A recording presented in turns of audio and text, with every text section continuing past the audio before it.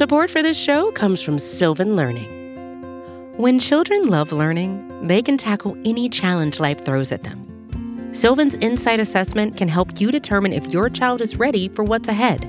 It can also identify gaps in learning and point out areas that could be of concern for your child so they can tackle what's to come. And right now, it's the best price of the year at $29. Go to sylvan29.com to learn more and get your child's assessment for only $29. That's SYLVAN 29.com.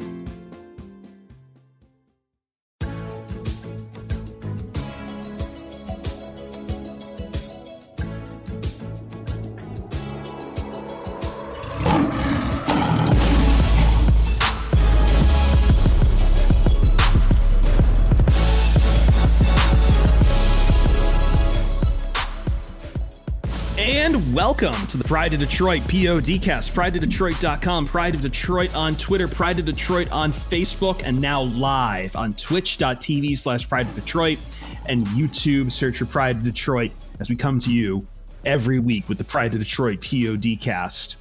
With all those places we told you. Download the podcast, the PODcast, from Stitcher, Spotify, Apple Podcasts, Google Podcasts, iHeartRadio, wherever you get podcasts. It's there. It's ready for you.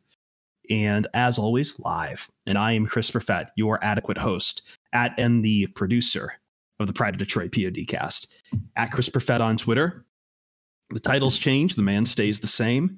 And we're going to bring you the best 1+ hours of Lions talk you're going to find anywhere. And as always with me is the fearless leader and the editor-in-chief, the EIC of Pride of Detroit, Jeremy Reisman, the fearless mustache. Hello, Jeremy. Almost escaped the intro without the mustache. No.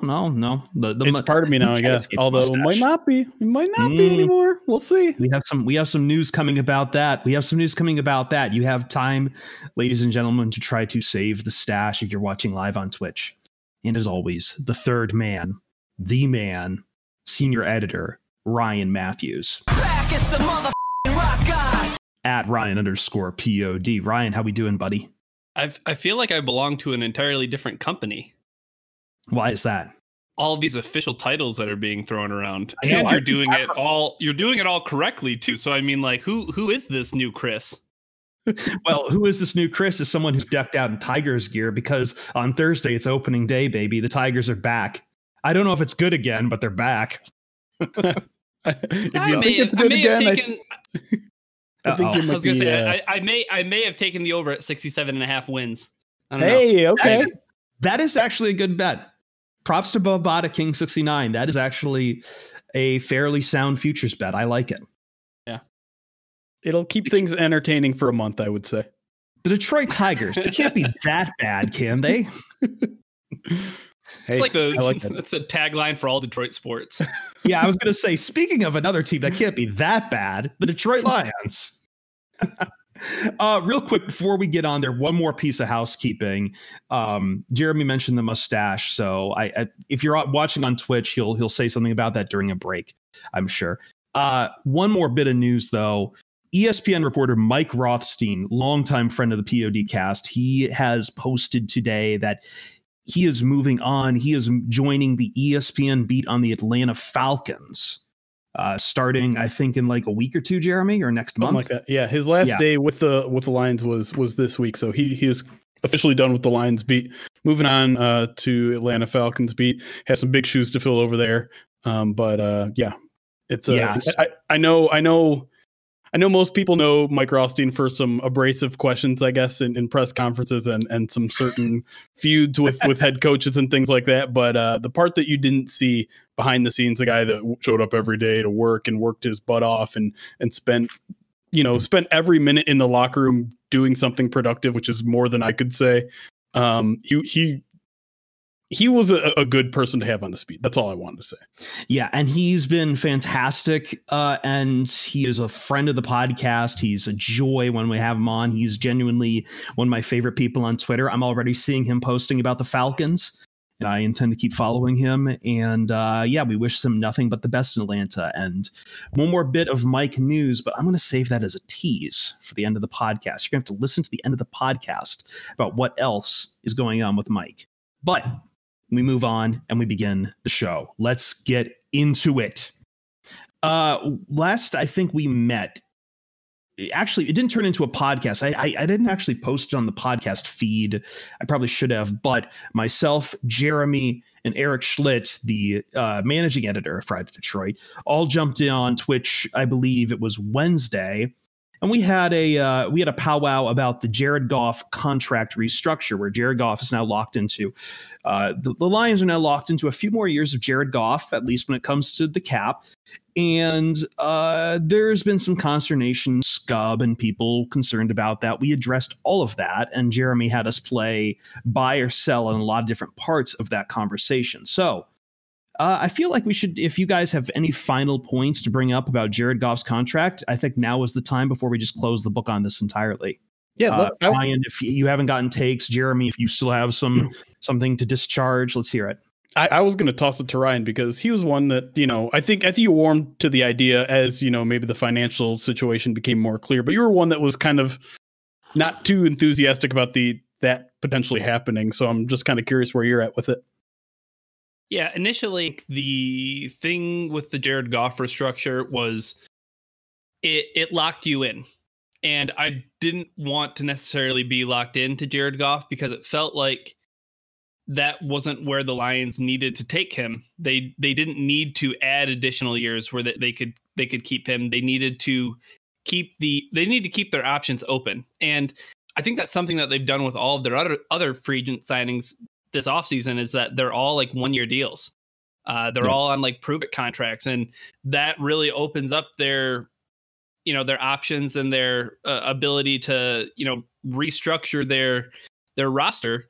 And restructuring Jared Goff's contract just definitely it ran contrary to that. And then the rest of the then I should say that the offseason started to take shape, and it started to become more of a necessity than something that you could avoid doing if you wanted to field a competitive team in 2021. And there's the snag, right? Is that a lot of people will think, well, you didn't want to be competitive in 2021. There's no way that you're going to hire people like Dan Campbell, and you're going to hire the rest of that coaching staff, and you're going to bring in a quarterback like Jared Goff, because the Lions had options to take other deals that didn't include taking a quarterback like Jared Goff back in return. But guess what? The Lions are going to try to win football games in 2021. And I think in order for the Lions to do that, they needed the cap space, and it doesn't lock you into Jared Goff in the way that I kind of thought it would in the beginning. So I've grown a little bit warmer to the idea of the restructure, just because of cap constraints and the direction of this team for this year. Yeah, I agree with you there, because I think we talked about it, Jeremy. It would only be about $10 million in dead cap if they do cut him at some point. And guess what? The Lions right now are dealing with about $20 million when it comes to Matt Stafford. Right. So it's not that big. And then I agree with you, Ryan, in that, like, I went on a rant during that stream that tanking is different in the NFL because you want to get more picks. Like, your position in the first round really shouldn't matter as much, and you lose a lot more by just making your roster crap. It's harder to dig out of it. Yeah. And I mean, the Lions are still definitely taking their lumps this year. They're definitely putting themselves in a tough position by, cutting 7 of the 8 guys that we labeled as cap casualties, taking over $40 million in dead cap this year. And so they are kind of towing both lines. And I think that's probably what we should have expected, because when you're building a culture around, positivity and everyone working together, the worst thing I think you can do is start it off with, a 1-16 season or something like that, and lose the message in your very first year taking over. So I think it all makes sense. It was an unnecessary evil. And like Chris said, it's a $10 million cap hit if you get out after 2 years. And that was probably the exit point anyway. So it's costing you an extra $10 million in 2023 and an extra $5 million next year. Big deal. I'm also gonna keep beating this drum about, hey, what if Jared Goff is actually like better. Yeah, than I he mean was that's at the end the in one LA. thing we also have. Like everyone's just assuming he's gone after 2 years. There's a chance he's actually kind of good. I mean, he did take a team to a Super Bowl, and yes, it wasn't just him. And yes, Sean McVay probably deserves a bunch of credit for that. And yes, we can't ignore the past 2 years after that. But it's kind of there's a precedent here. You can win with Jared Goff, so maybe they will. Yeah. Maybe they will. Yeah, and why is it all like Jared Goff's fault that it fell apart in LA, but all Sean McVay's fault that they got to a Super Bowl? How's that work? Good question. Oh. Thanks, Ryan. No, that's it's interesting how it's panned out. So we'll have to see what's all going to happen afterwards. But we had some big news over last week too that we haven't touched on the podcast yet. I know you guys talked about it on Locker Room, and I haven't got to bite this apple too about that the top of this order, the top 10 of the NFL draft has been completely shaken up. San Francisco is now at 3. Miami originally traded down to about 12, and they traded back up, swapping out with Philadelphia. Eagles fans are going psychotic, but I am more interested to see. I'm interested in what it's changed at the top, because I think we're all in consensus. San Francisco, you're moving up to get a quarterback. You're not moving up for a tackle. Come on. So yeah, it's going to be 1-3 locked in for a quarterback, and I don't know what Miami's going to do. Yeah, that's a big question. And it's one we tried to answer on our Locker Room session. And if you didn't hear that or you weren't part of it, definitely go back and listen to it. But it's interesting because they'll have a lot of different options, and they have, a lot of different holes. The whole Tua talk has been a thing, and it seems like if you're trading out of that 3 spot, you're probably not that interested in grabbing a quarterback. So I wouldn't expect a quarterback to be there. But what if one unexpectedly drops? Maybe they're like, well, we didn't expect this to happen, but since it fell in our lap, maybe let's try it. And then, they could certainly use a bunch of wide receivers or receiving threats, and they're probably going to have at least 2 or 3 available for them there at 6.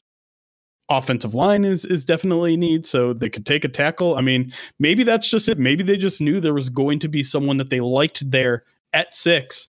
It didn't really matter where specifically, or maybe they were trying to jump the lines, in which case that really has you kind of scratching your head what they're trying to do.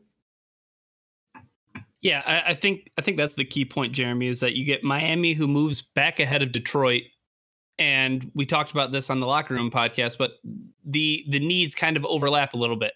So they essentially get the first pick of, some of the skill position players that would also be on the Lions board. And that's really dependent upon too, what Cincinnati does, what Atlanta does. I think one of the most interesting things about this trade was something that didn't happen, and that was how Philadelphia wanted to move up to 3 because they were interested in getting Zach Wilson, and they kind of got rebuffed by, the Jets essentially kind of saying like, no, like we're going to take Zach Wilson. So it's like, all right, well, I guess we're not going to move up to get a quarterback. But then Kyle Shanahan rides in on his white horse, and we're talking about things like Mac Jones and stuff now. So, it's going to be interesting to see how it plays out. Are there going to be, as Schefter mentioned earlier in the offseason, are there going to be 4 quarterbacks that go in the top 5, or could there potentially could there be like 5 quarterbacks going like the top 7 picks? It's wild. There'd have to be a few more trades for that. The way I will see that happening is, here's my other thing that I was thinking about when it came to this. Because yes, Miami jumping back up to 6 lets them choose. Assuming Atlanta's the only other team in the top 5 that I could see taking a quarterback. I don't think they will. I think they're going to be locked in with Matt Ryan until a lot of the money comes off his contract. But I think after that, like, if you're at 6, and you're assuming Atlanta and Cincinnati ahead of you are rational teams, you're still going to have your option of Kyle Pitts, Jamar Chase, or Panini Sewell. Like those, like what I strip. You called him Panini. Sorry, that made me. Panay Sewell. I think that might stick now, especially the Lions draft. I'll call it Panini. Excuse me, Panay Sewell. Either way, you get your pick from one of those 3. One of those 3 is going to be still on the board. And that's a damn good pick regardless, especially for a team who wants to build around. If you are going to build around Tua, maybe you're interested in one of the Alabama wide receivers who would, fit in perfectly with Tua for familiarity. Or, and here's the other possibility, Miami could trade back down. they're kind of in the same spot right now that I think Detroit last week was in at 7, and that, hey, if you want a quarterback, you want to jump Carolina, you're going to have to trade with us. Miami's kind of stolen that thunder a little bit from Detroit. And depending on what San Francisco does, if suddenly Justin Fields or Mac Jones could be a pick for a Kyle Shanahan offense, that shakes things up if someone's in love with the idea of Trey Lance. So I could see it sucks a little bit if you're a Lions fan, because I feel like Miami's stolen a bit of that driver's seat thunder from Detroit. Yeah, I think that's a fair way to put it, because I mean, we've seen that the Dolphins have no issues trading in, trading out, trading up, down, whatever. And I think if one of those unexpected top 4 quarterbacks falls all the way to 6, which I think is certainly possible, and I'll get to why in the second segment here. I really think they wouldn't hesitate. And you think there's teams looking to jump the Panthers, right? The Panthers are obviously a team that everyone thinks is going to be quarterback hungry. Well, first team you probably call is the Lions, but let's say you're worried that some team is already called the Lions and they're waiting to jump the Panthers and with the Lions. Well, then you go up another spot and you say, hey, maybe I need to get there a little quicker. Maybe if it falls to 5, I got to start calling the Dolphins because someone's going to get a little itchy.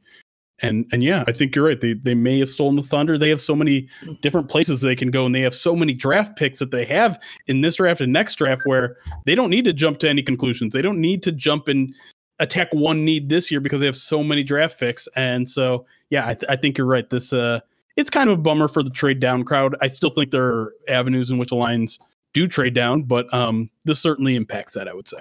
It does, because of the quarterback shuffle that happened, right? And when you slot 3 quarterbacks to go in the top 3, as we're all expecting things to happen, then now all of a sudden it becomes whether or not it's Justin Fields or it's Trey Lance or it's Mac Jones, 2 of those 3 guys are going to be available.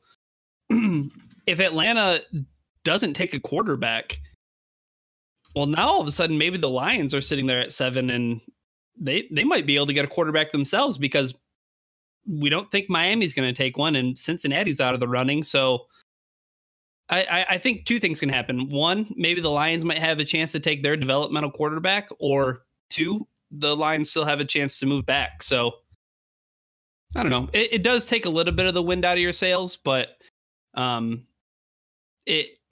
least it's funny because the draft is happening way before it's happening.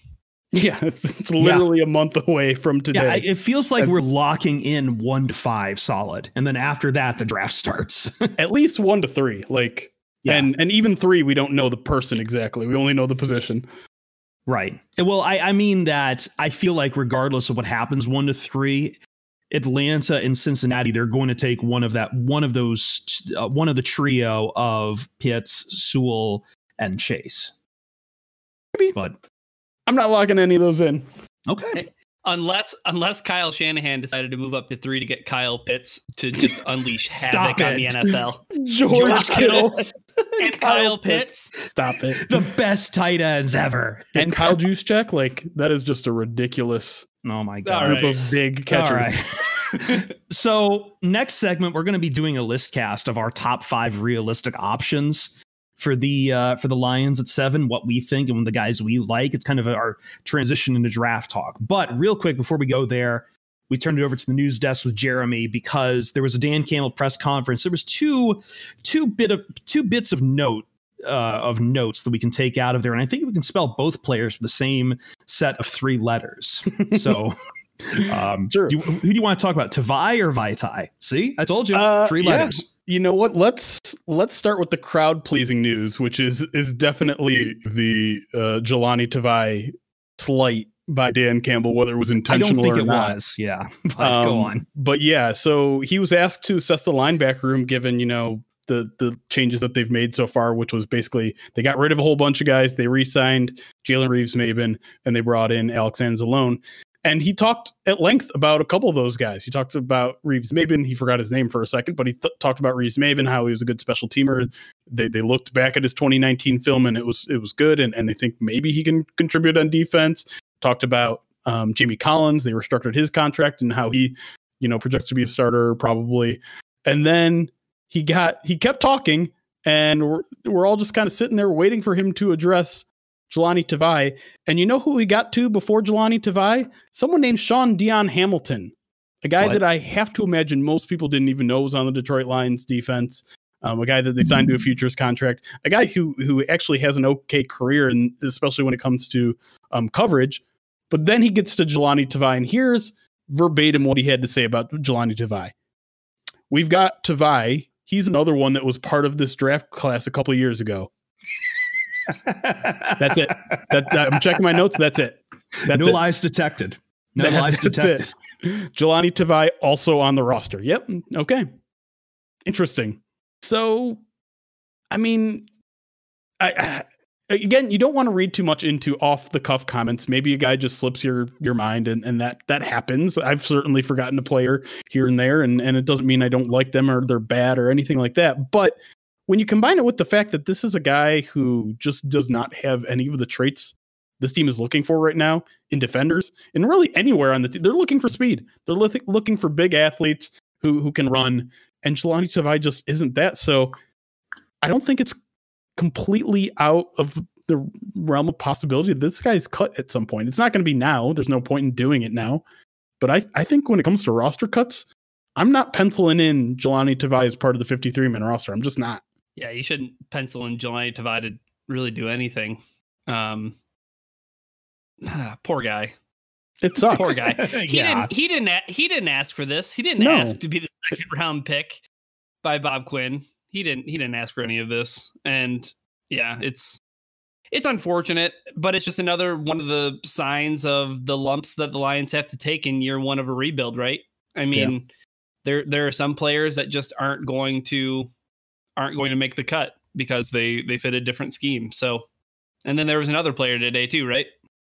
Well, before that, just real quick on Tavai, I do agree with Jeremy in that I just feel like someone in chat just pointed this out. Like Dan, it feels like Dan was just kind of going through all the new guys and kept trying to list, then just kept going. Was trying to list the linebacker core, and just Tavai skipped his name. Which, I mean, I get that, and Campbell is not the most buttoned up press conference guy. Wow, spoiler alert, news at 11. But at the same time, it is kind of bad if your head coach doesn't know the roster by the back of his hand too. So I don't know, like, it doesn't tell well about you. We'll just say that. But I mean, just try to see if you can get a sixth out of the Giants. They seem to like our players a lot. Yeah, seriously. Vaitai. Yeah. So again, kind of a weird bout of honesty from the front office here, which I'm still not completely used to. But I think it was Burkett asked him, what are your thoughts on Vaitai? Is he a guard? Is he a tackle? And he's like, well, nothing's set in stone, but the way we see it, we're intrigued. That's the word he used. We're intrigued moving him inside to guard, which is where he mostly played last year, although he was certainly signed at the time to play tackle last year. So it looks like he's probably going to play guard. They'll obviously play it out. And he even said, some of it depends on what we do in free agency. Some of it depends on what we do in the draft.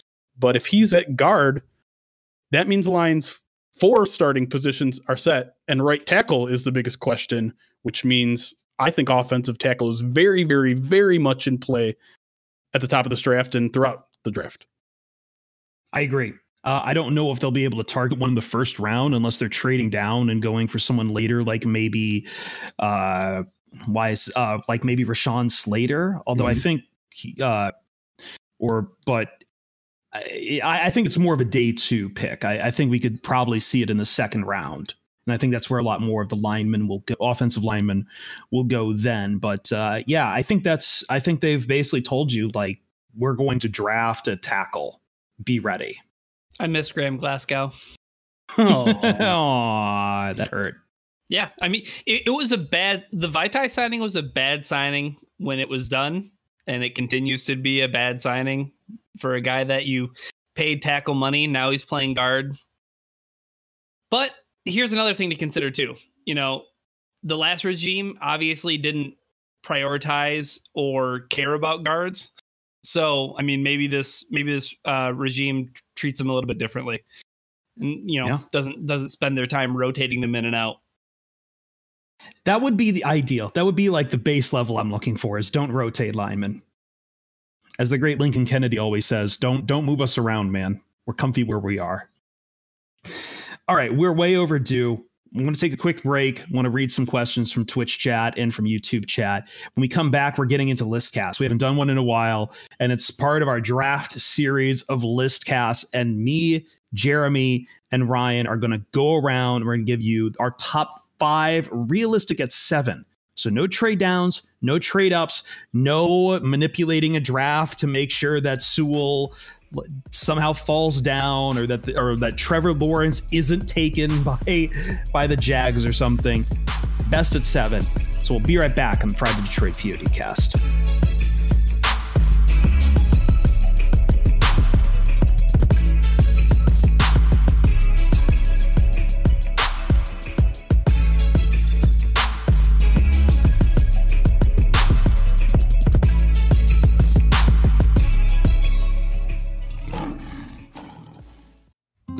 Support for this show comes from Sylvan Learning.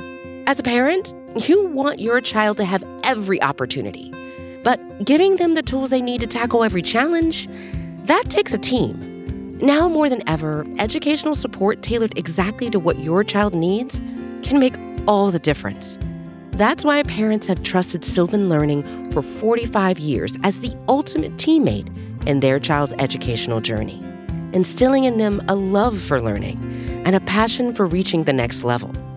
And Sylvan's Insight Assessment can identify gaps in learning and areas that could be of concern for your child. It's a 360-degree view into your child's learning that you can't find anywhere else, and helps ensure that your child didn't miss something in school that might put them at a disadvantage in the future. And right now, it's the best price of the year at $29. Go to sylvan29.com to learn more and get your child's assessment for only $29. That's SYLVAN29.com. 1, 2, 3, 4, 5, 6, 7, 8, 9. All right, let's start our Listcast. Listcast time, baby. It's good again. We're back bringing you the Listcast, part of the Pride of Detroit PODcast. Probably one of our favorite segments, even though it's just List Radio remade into a podcast format, which makes it about as annoying. But guess what? It's for us. It's for us to you, and we have fun with it.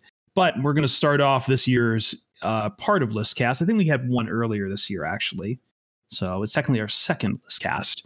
But we're going to start our Listcast off for this month with talking about the draft. And we're talking about realistic options at number 7 in the draft. We've talked about some of our favorites. We've talked about the possibilities of trading down or trading up. And I think there's going to be a future PODcast that we're going to devote specifically to options for the Lions for trading down. But this one, we're assuming the Lions are standing pat at 7. We're assuming nothing crazy is going on, although I think there's a couple of outside scenarios that I know Jeremy wants to pound the table for. But we're going to give you our top 5. So in this segment, we'll do 5 and 4. Before we start, before we get to your guys' picks, are there any positions that you prioritize? Any that you take off the board entirely?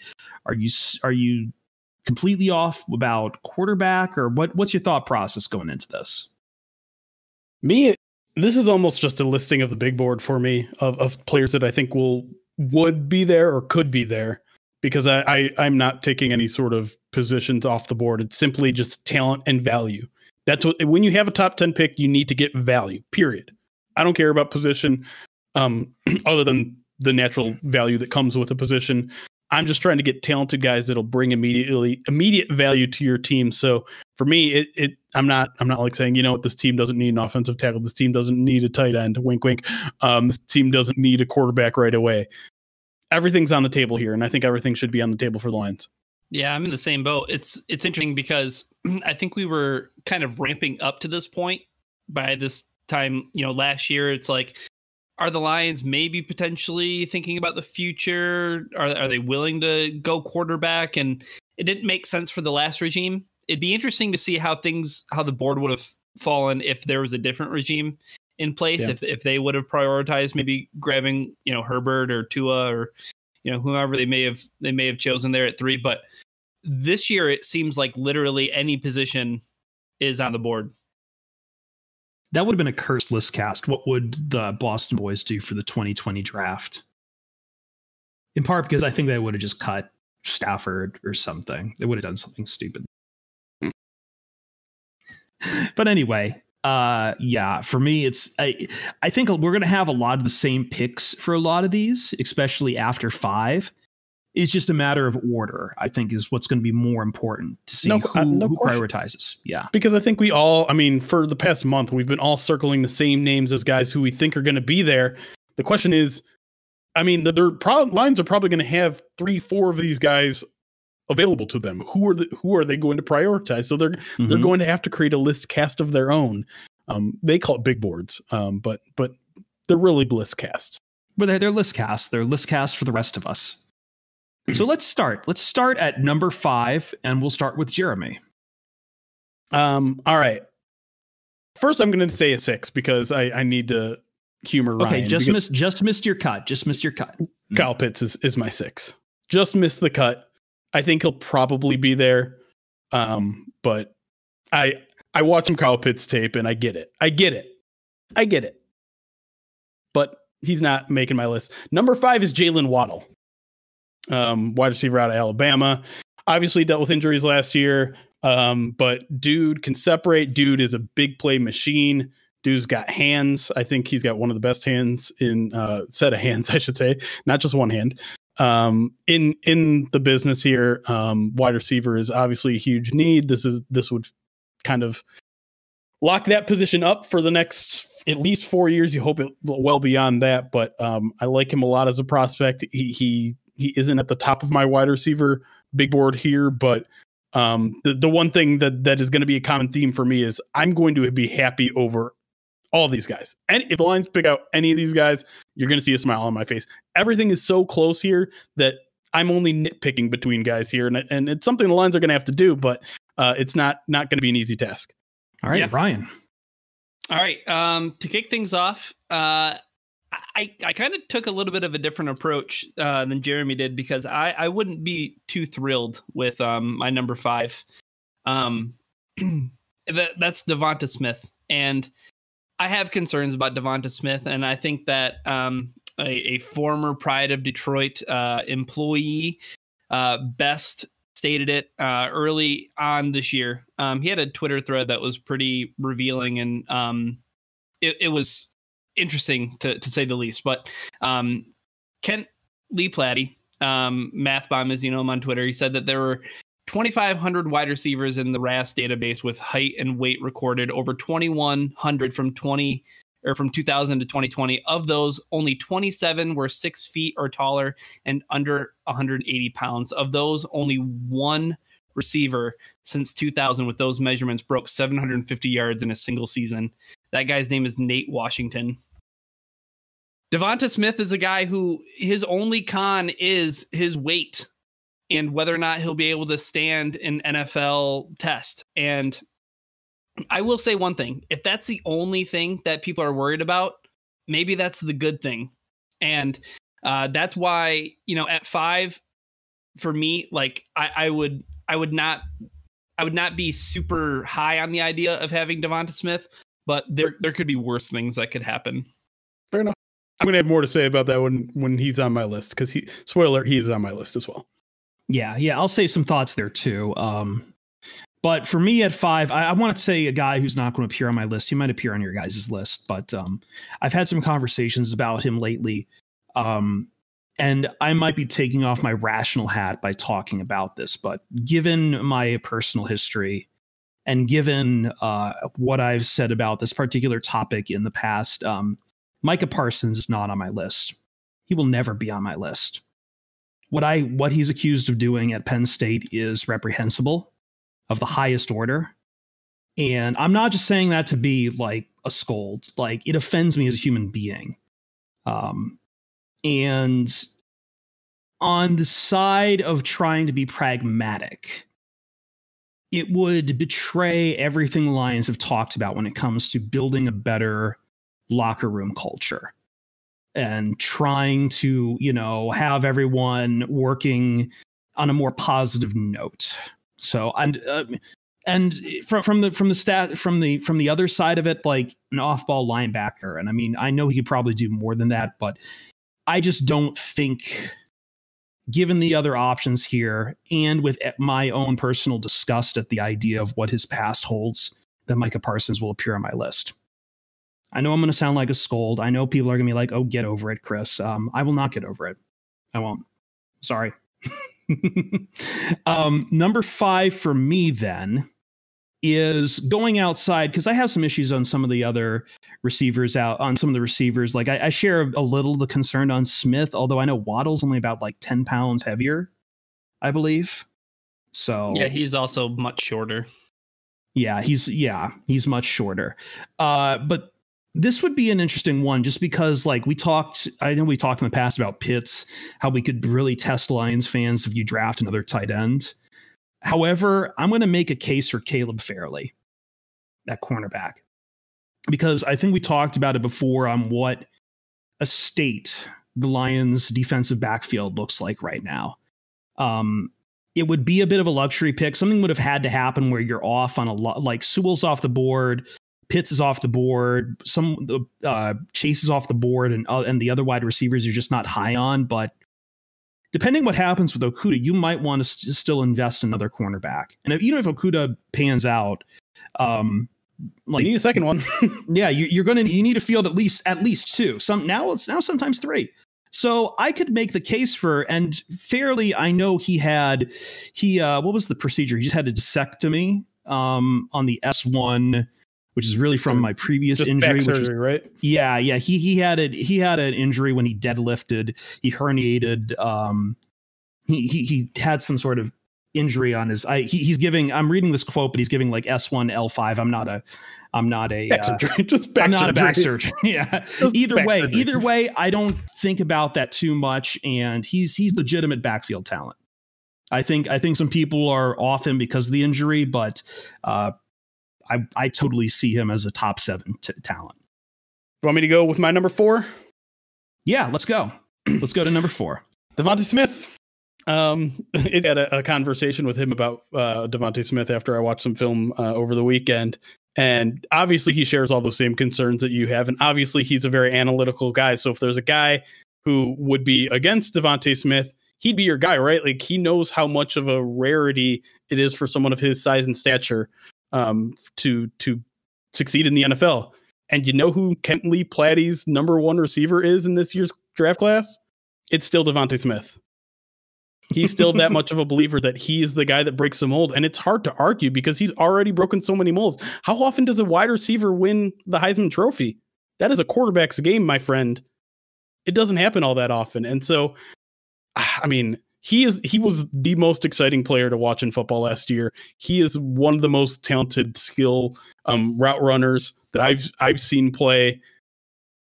I would be thrilled to have him. And in terms of the person you're getting, everyone vouches for this guy as one of the hardest working guys, one of the most humble guys that'll just work his butt off.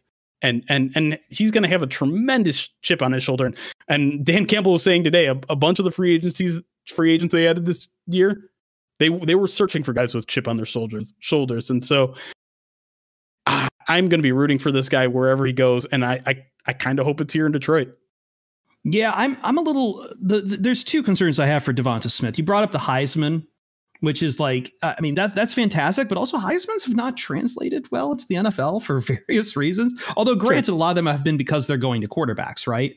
Meanwhile, you look at a running back who had a Heisman, and it's Derrick Henry, and hey, what's he been doing? Besides the size, I'm actually worried he might not be there at 7. I think there is an outside chance that when you're looking at Miami, we're talking about Miami who got back up to 6. I mean, they could take Devonta Smith just because that Alabama familiarity between Tua and Alabama. Just, that might be there if they're not really in love with whoever's left after Cincinnati and Atlanta. Atlanta, excuse me. Yeah. Yeah, sorry. Yeah. All right. My number 4 is Rashawn Slater.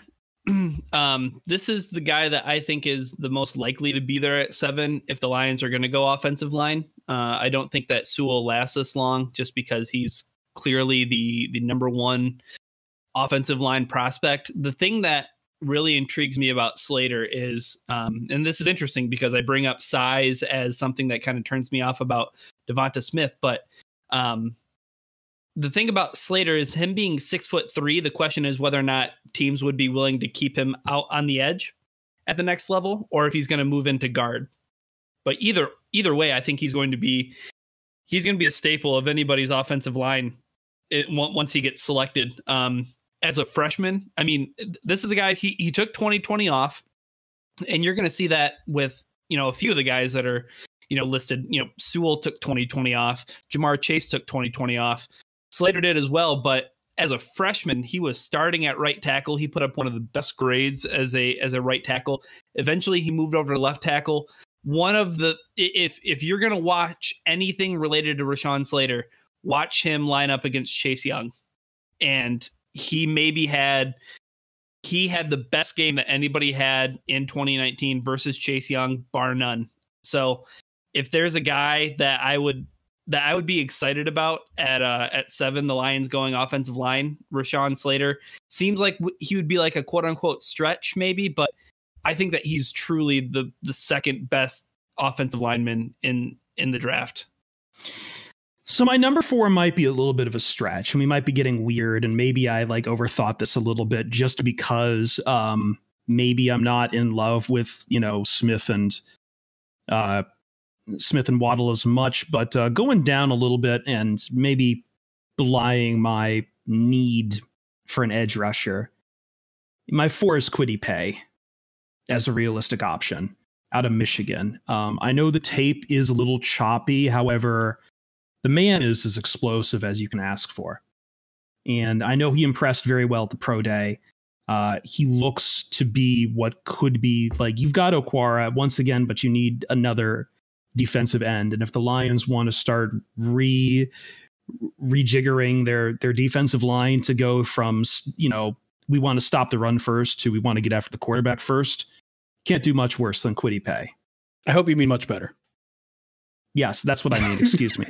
I'm sorry. I'm stumbling a bit here. We're taking the worst guy in the draft. No. I mean, it does seem like a bit of a reach. This would be a great trade down option, right? If the Lions trade down with the Patriots and get the 15th pick, Kwity Paye, I think, is excellent value there. I don't think he lasts until 15. That's the thing. I mean, we're all just guessing at this point. I can say you're crazy, but I don't know. I mean, if you look at draft boards of the Draft Network and PFF, then yeah, he will be there at 15. But what do they know? We get surprises all the time. Maybe someone falls in love with Kwity Paye and he goes 6. You just don't know. So I'm not gonna crap on that pick. I think it's possible, but just based on what I'm thinking, I see these top 10 guys as just kind of a different level. And if the Lions were to pass, I think on a top receiving option for Kwity Paye, even though he's a Michigan man, I'd be slightly disappointed. So getting into our top 3, if they pass on Pitts or Chase, yes, absolutely. I agree there. But again, we talked about the issues with Smith, and I'm not completely sold on Waddle being a top 10 pick. So I don't know. I feel for myself, it's a little more open than just wide receiver when it comes to number 7. There was no way that Clelin Ferrell was going to go ahead of Josh Allen, and then all of a sudden, boom, he's a 4th pick in the draft. So, yep, absolutely. All right, let's take a quick break, and we come back on the other side. We're going to do 3, 2, and 1 snake order, wind it down there. So real quick, we're going to take that break, be right back to do the other half of this on the Pride of Detroit PODcast.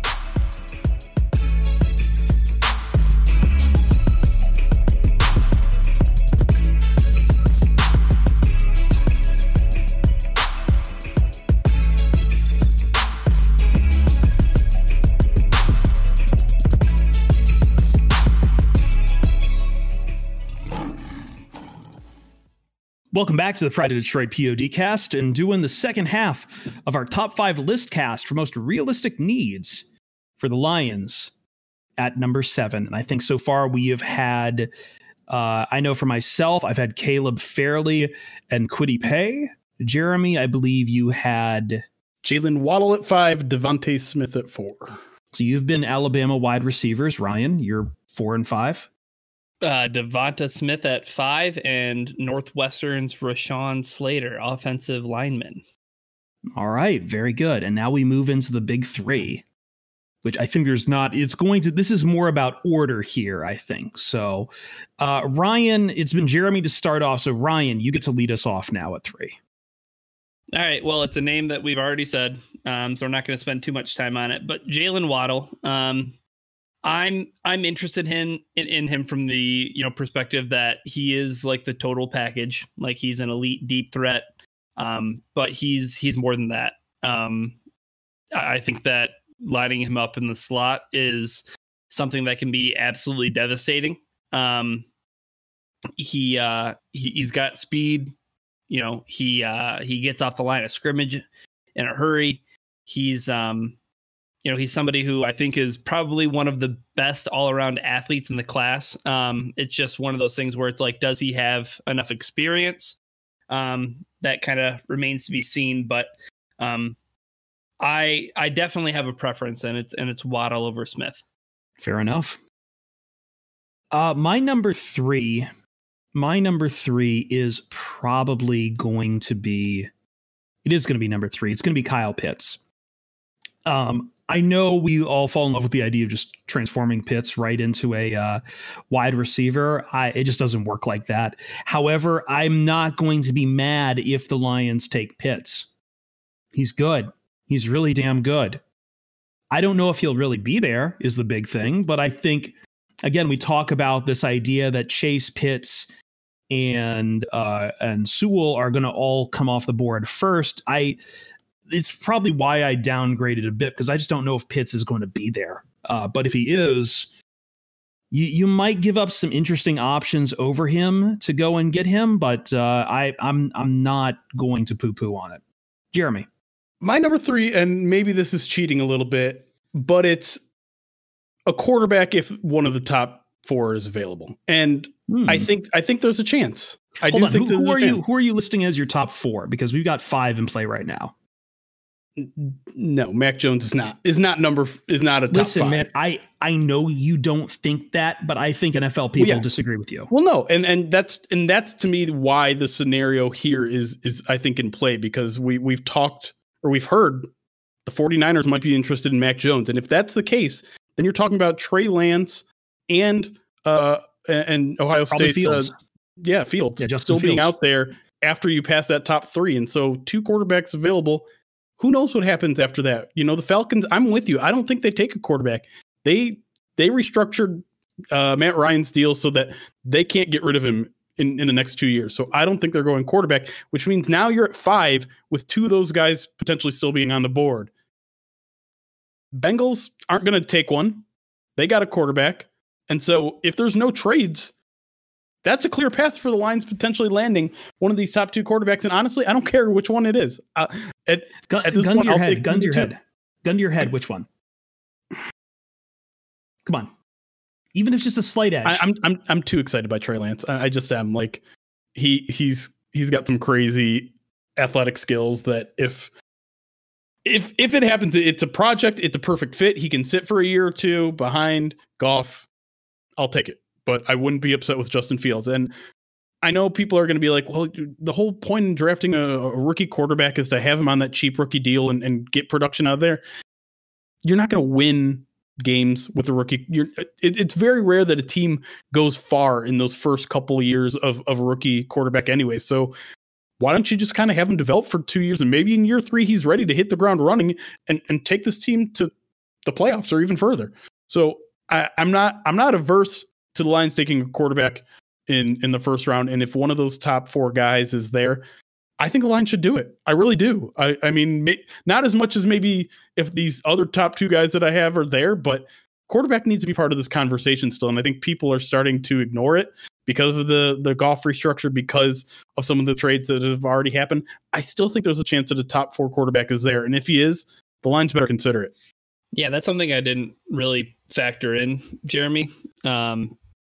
But I would, I'm right there lock in step with you. I would actually prefer Fields, because this is a guy that I think everybody was like penciling in as the number 2 quarterback. And then all of a sudden they got their, underwear twisted up over a 2020, COVID season. So, I mean, Fields was the top recruit even ahead of Trevor Lawrence. And I mean, he's done nothing but show that he has like all of the tools to be a successful quarterback. So I'm really high on Fields. If he's available somehow at 7, I almost would say that he would trump all of the guys that I have listed on my top 5 list. Yeah, I like that too. I'm not completely sold, like in the sense that I feel that, I don't know, I want to see next year's class. And also I'm just not that down on Mac Jones as much. I know you guys would probably skip him if he was the one there at 7, but I think for a lot of teams, like it's like, okay, it's an Alabama for a lot of us. It's like, okay, he has an Alabama quarterback. He had a lot of talent around him. But as I said, I think a lot of NFL teams look at that and say, yeah, we're going to have a good offensive line around you too. Yeah, I think the thing that bugs people about Mac Jones the most is just the lack of mobility, right? Like he's not one of these crazy hybrid guys that can run and make plays with his feet as much. But if you, That's I mean, not a and problem again, in the NFL.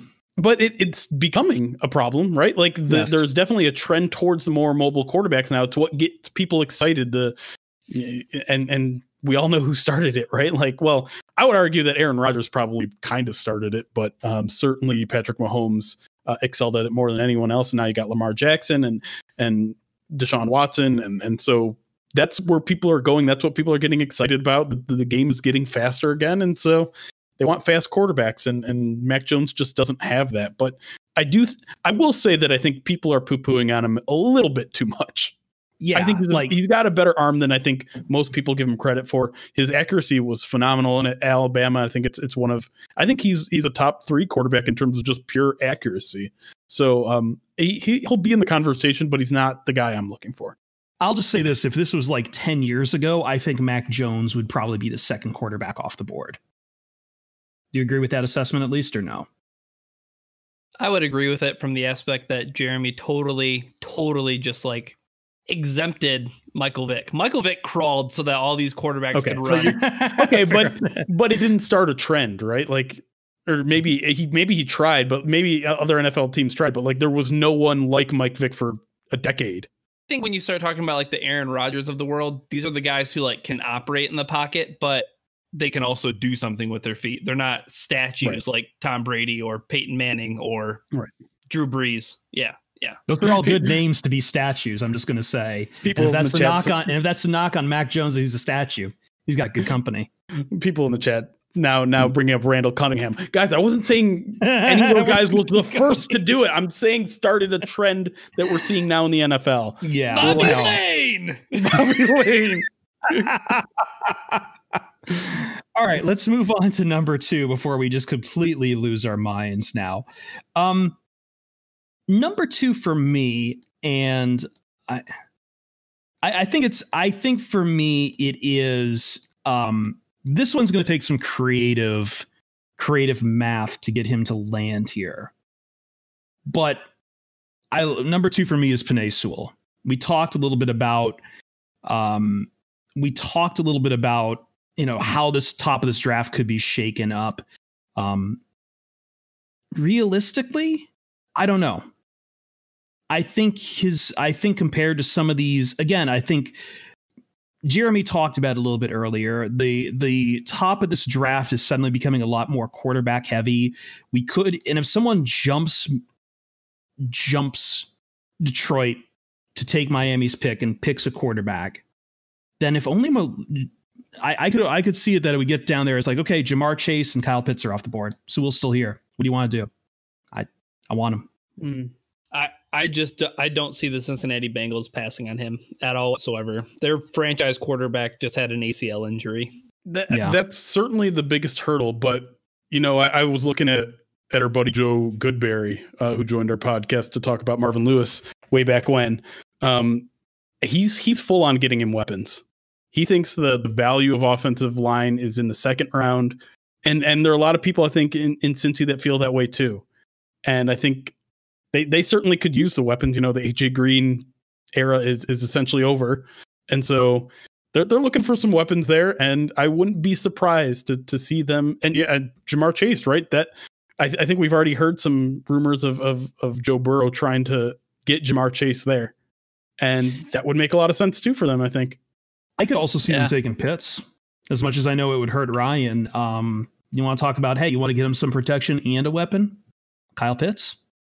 It wouldn't hurt me because I know that young man would fly in Cincy. He would absolutely be just a dynamite. Not much fly. Option. Not a long drive for you to go watch it too. So yeah, that's like right. 3 hours, 4 hours.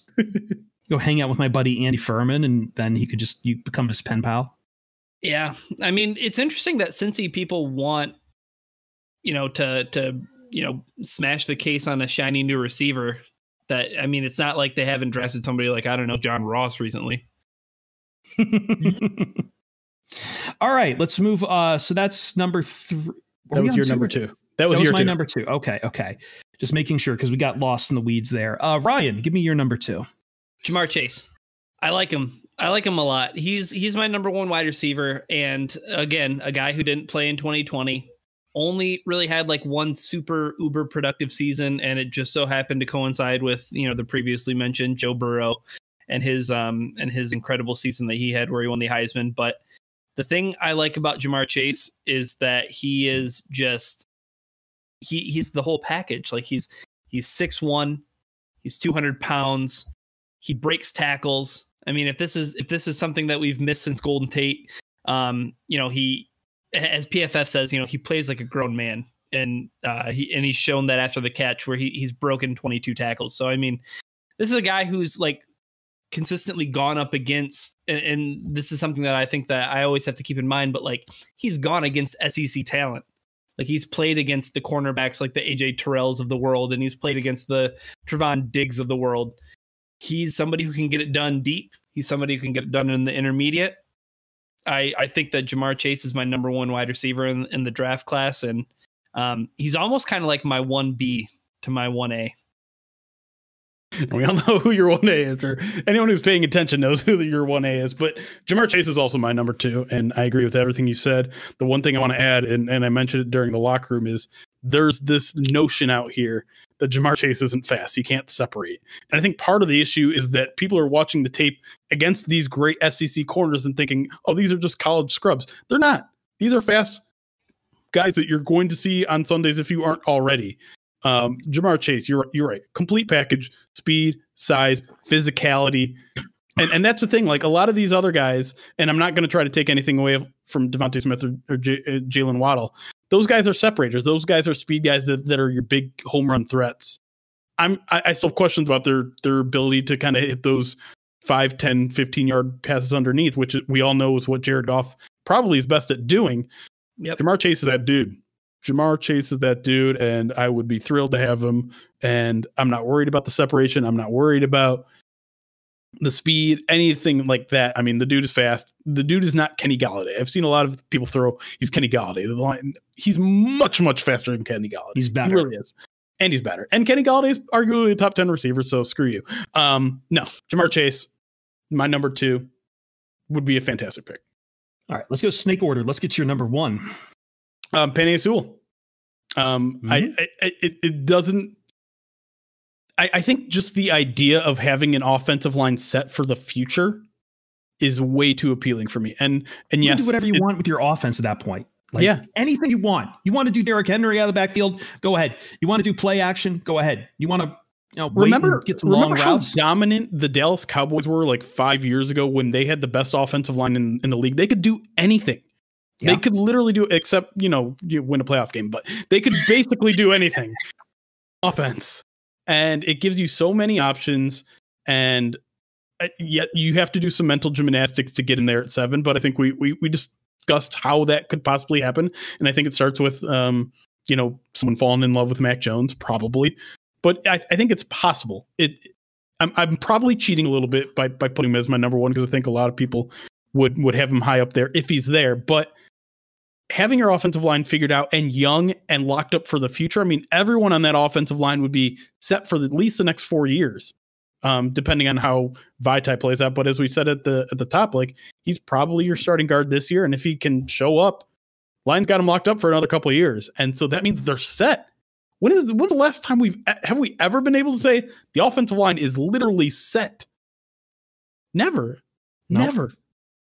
And you're seeing it with more. And then just buy all the DeAndre Swift stock you can after that. You're seeing more and more teams investing very heavily into their offensive lines as well. Like, I mean, it was already the unspoken rule that you just keep your offensive lines around, but teams are really like San Francisco has a great offensive line. Like, this is not hard. This is kind of the way you do it. And why did the Kansas City not win the Super Bowl and Tampa Bay did? Offensive lines. The only issue I would have with this is it would kind of like, well, okay, so are you drafting a left tackle and playing him at right tackle? And that's something, so a cross you'd have to bear. I think I'm fine. We talked about it a little bit on the locker room. I'm fine with him starting at right tackle for this year, maybe next year. And also the good news is, hey, if Taylor Decker gets hurt, throw him over at left tackle because he's pretty good at that. We've established that he's pretty good at left tackle. And then you got your swing tackle in Tyrell Crosby to come over at right tackle, and you're still pretty good there. So I just think it makes too much sense. I'm too excited about having a good offensive line of the future. Give me Penei Sewell if he's there. Panini Sewell. Yep. Ryan, we know who you want. And I'm going to give you a gift. I agree with you. He's my number one. He's my number one as well. Wow. All right. We've got 2 stops at the pit stop. Put me down for the pit stops. I'm a believer at this point. I am a believer. I've seen the light. You are right. I think he is more likely to be there than Jamar Chase. I think Chase is off the. If Chase isn't off the board between Cincinnati, Miami, and Atlanta, then something's gone completely wrong. I think Pitts is the more realistic option. And that's what it comes down to between Chase and Pitts, is about what's more realistic. I think Pitts is the more realistic option, and I'm going to leave the rest of the floor to you, because I want you to just you want to proselytize. Give it out. Give it to me. Yeah, sure. Let me hit this home, because Kyle Pitts is without a doubt the best skill position player in this draft. Without a doubt. Without a doubt. Without a doubt. Let's take things into account for the Detroit Lions, right? Kyle Pitts is 20 years old. You know, you want a guy who's going to be a part of a rebuild? Go and get the guy who's 20 years old and was, again, playing SEC competition. And the biggest knock on him is, well, he's a tight end. It's easy to. How are you going to take a tight end that early in the draft? Okay, been there, done that a couple of times. Okay, but let's put this out there. Kyle Pitts is more of a jumbo wideout than he is a tight end. Okay, he can develop that skill set, but guess what? The Lions have the luxury of taking a guy like that. Because they have a more traditional inline tight end in not only TJ Hawkinson, but obviously in Josh Hill as well.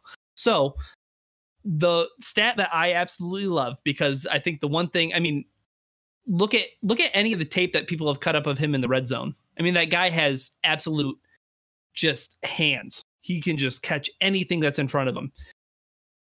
Their thing is, well, he doesn't have like out of this world speed. He can separate against the highest level of corners because, as Jeremy mentioned, he's not playing scrubs in the SEC.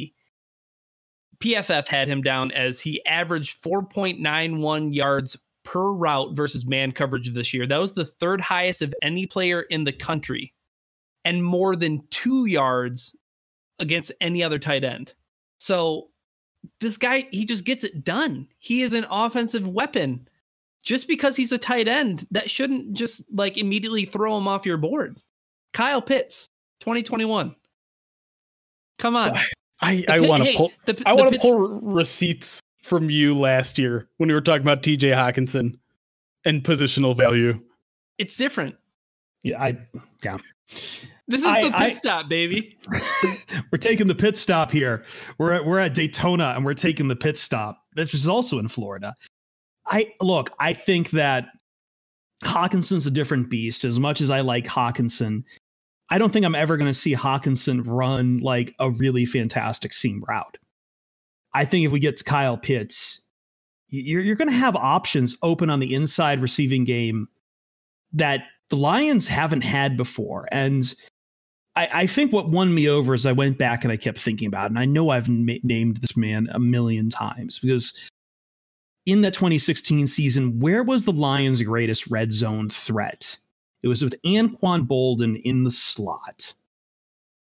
Like Kyle Pitts on your inside receiving is going to score you touchdowns. He's going to get you first downs. You move the ball, you move the sticks, you get in the pit stop. He's going to be a great red zone player. When was the last time the Lions can say that? TJ Hawkinson 2021. Hey, Jeremy, I need to ask you a quick question. Do you know how many passes Kyle Pitts dropped in 2020? How many, Ryan? How many was it? Kyle Pitts and I dropped the same amount of passes in 2020. None. Zero. Zilch. Cool. So he's not Eric Ebron. He's not Eric Ebron. That's not what I'm worried about. The pit stop is comfortable, man. We got chairs. They're comfortable. We got refreshments. We got mellow yellow. TV. We got everything. I'm riding high in the pit stop. Let's go. Here's Ryan what I'll say. made me a believer. I appreciate you two trying to sell this so hard to just coddle the fan base for when it actually happens in a month. That maybe some of them will actually be on board. I know what's going to happen. I know people are going to invoke Pettigrew, Ebron, Hawkinson, and be what the hell is with our Lions doing? But this is different, baby. It's so different. Yes. The Lions motto. This is different. This time it's different. This time it's different. I mean, it will be fascinating though if the Lions do this, and they are literally the only team in the past 2 decades to have drafted a tight end in the top 10, and they did it 3 times. That's insane. That's why I just want someone else to do it to see if it can work outside of Detroit. A 2 tight end set, Ryan, Hawkinson and Pitts. Yeah, way to adopt. Do you need wideouts? Modern football, 2 tight ends. That's what I think of when I think of modern football. It's a new age, baby. You got to usher it in. No, put Josh Hill out there too. He motions into the backfield. Dan, 3 tight end set. Dan Campbell 13. was a tight end. That's what I'm afraid of. That's what I'm really afraid of. All right, let's get out of here. Okay, let's get out of here. Any more of this? Okay. I promised you guys a surprise before this. When we mentioned Mike Rothstein, and if you've listened to the POD cast long enough, you've known Mike Rothstein's been on us. He's a great get every time we talk with him. He's very warm. He's very fuzzy. He lets us make fun of him. So before we say farewell to Mike going to Atlanta, he's going to join us one more time. Join us live on Twitch and YouTube on Wednesday. Do we have a time, Jeremy? We do, and what do we say? 7, I believe. I believe confirm 7 or 7:30 ET. I know you posted in the Slack. I believe 7. 7. Yep, 7 p.m. Eastern time. 7 p.m. Eastern time. Mike Rothstein. This will be our farewell podcast to Mike. Join us in there. We're going to say goodbye to Mike, talk a little bit about the Lions, talk a little bit about the Falcons, and give him some ideas on what he can do in Atlanta, report back on some of the fine dining there. And give him a proper send-off. Proper POD cast send-off. And now we send you off into the great beyond here as we close out the Pride of Detroit POD cast. For myself, Chris Perfett, for Jeremy Reisman, for Ryan Matthews, we're out of here. We'll see you next time. We'll see you Starside. Kyle Pitts at 7. Pit stop.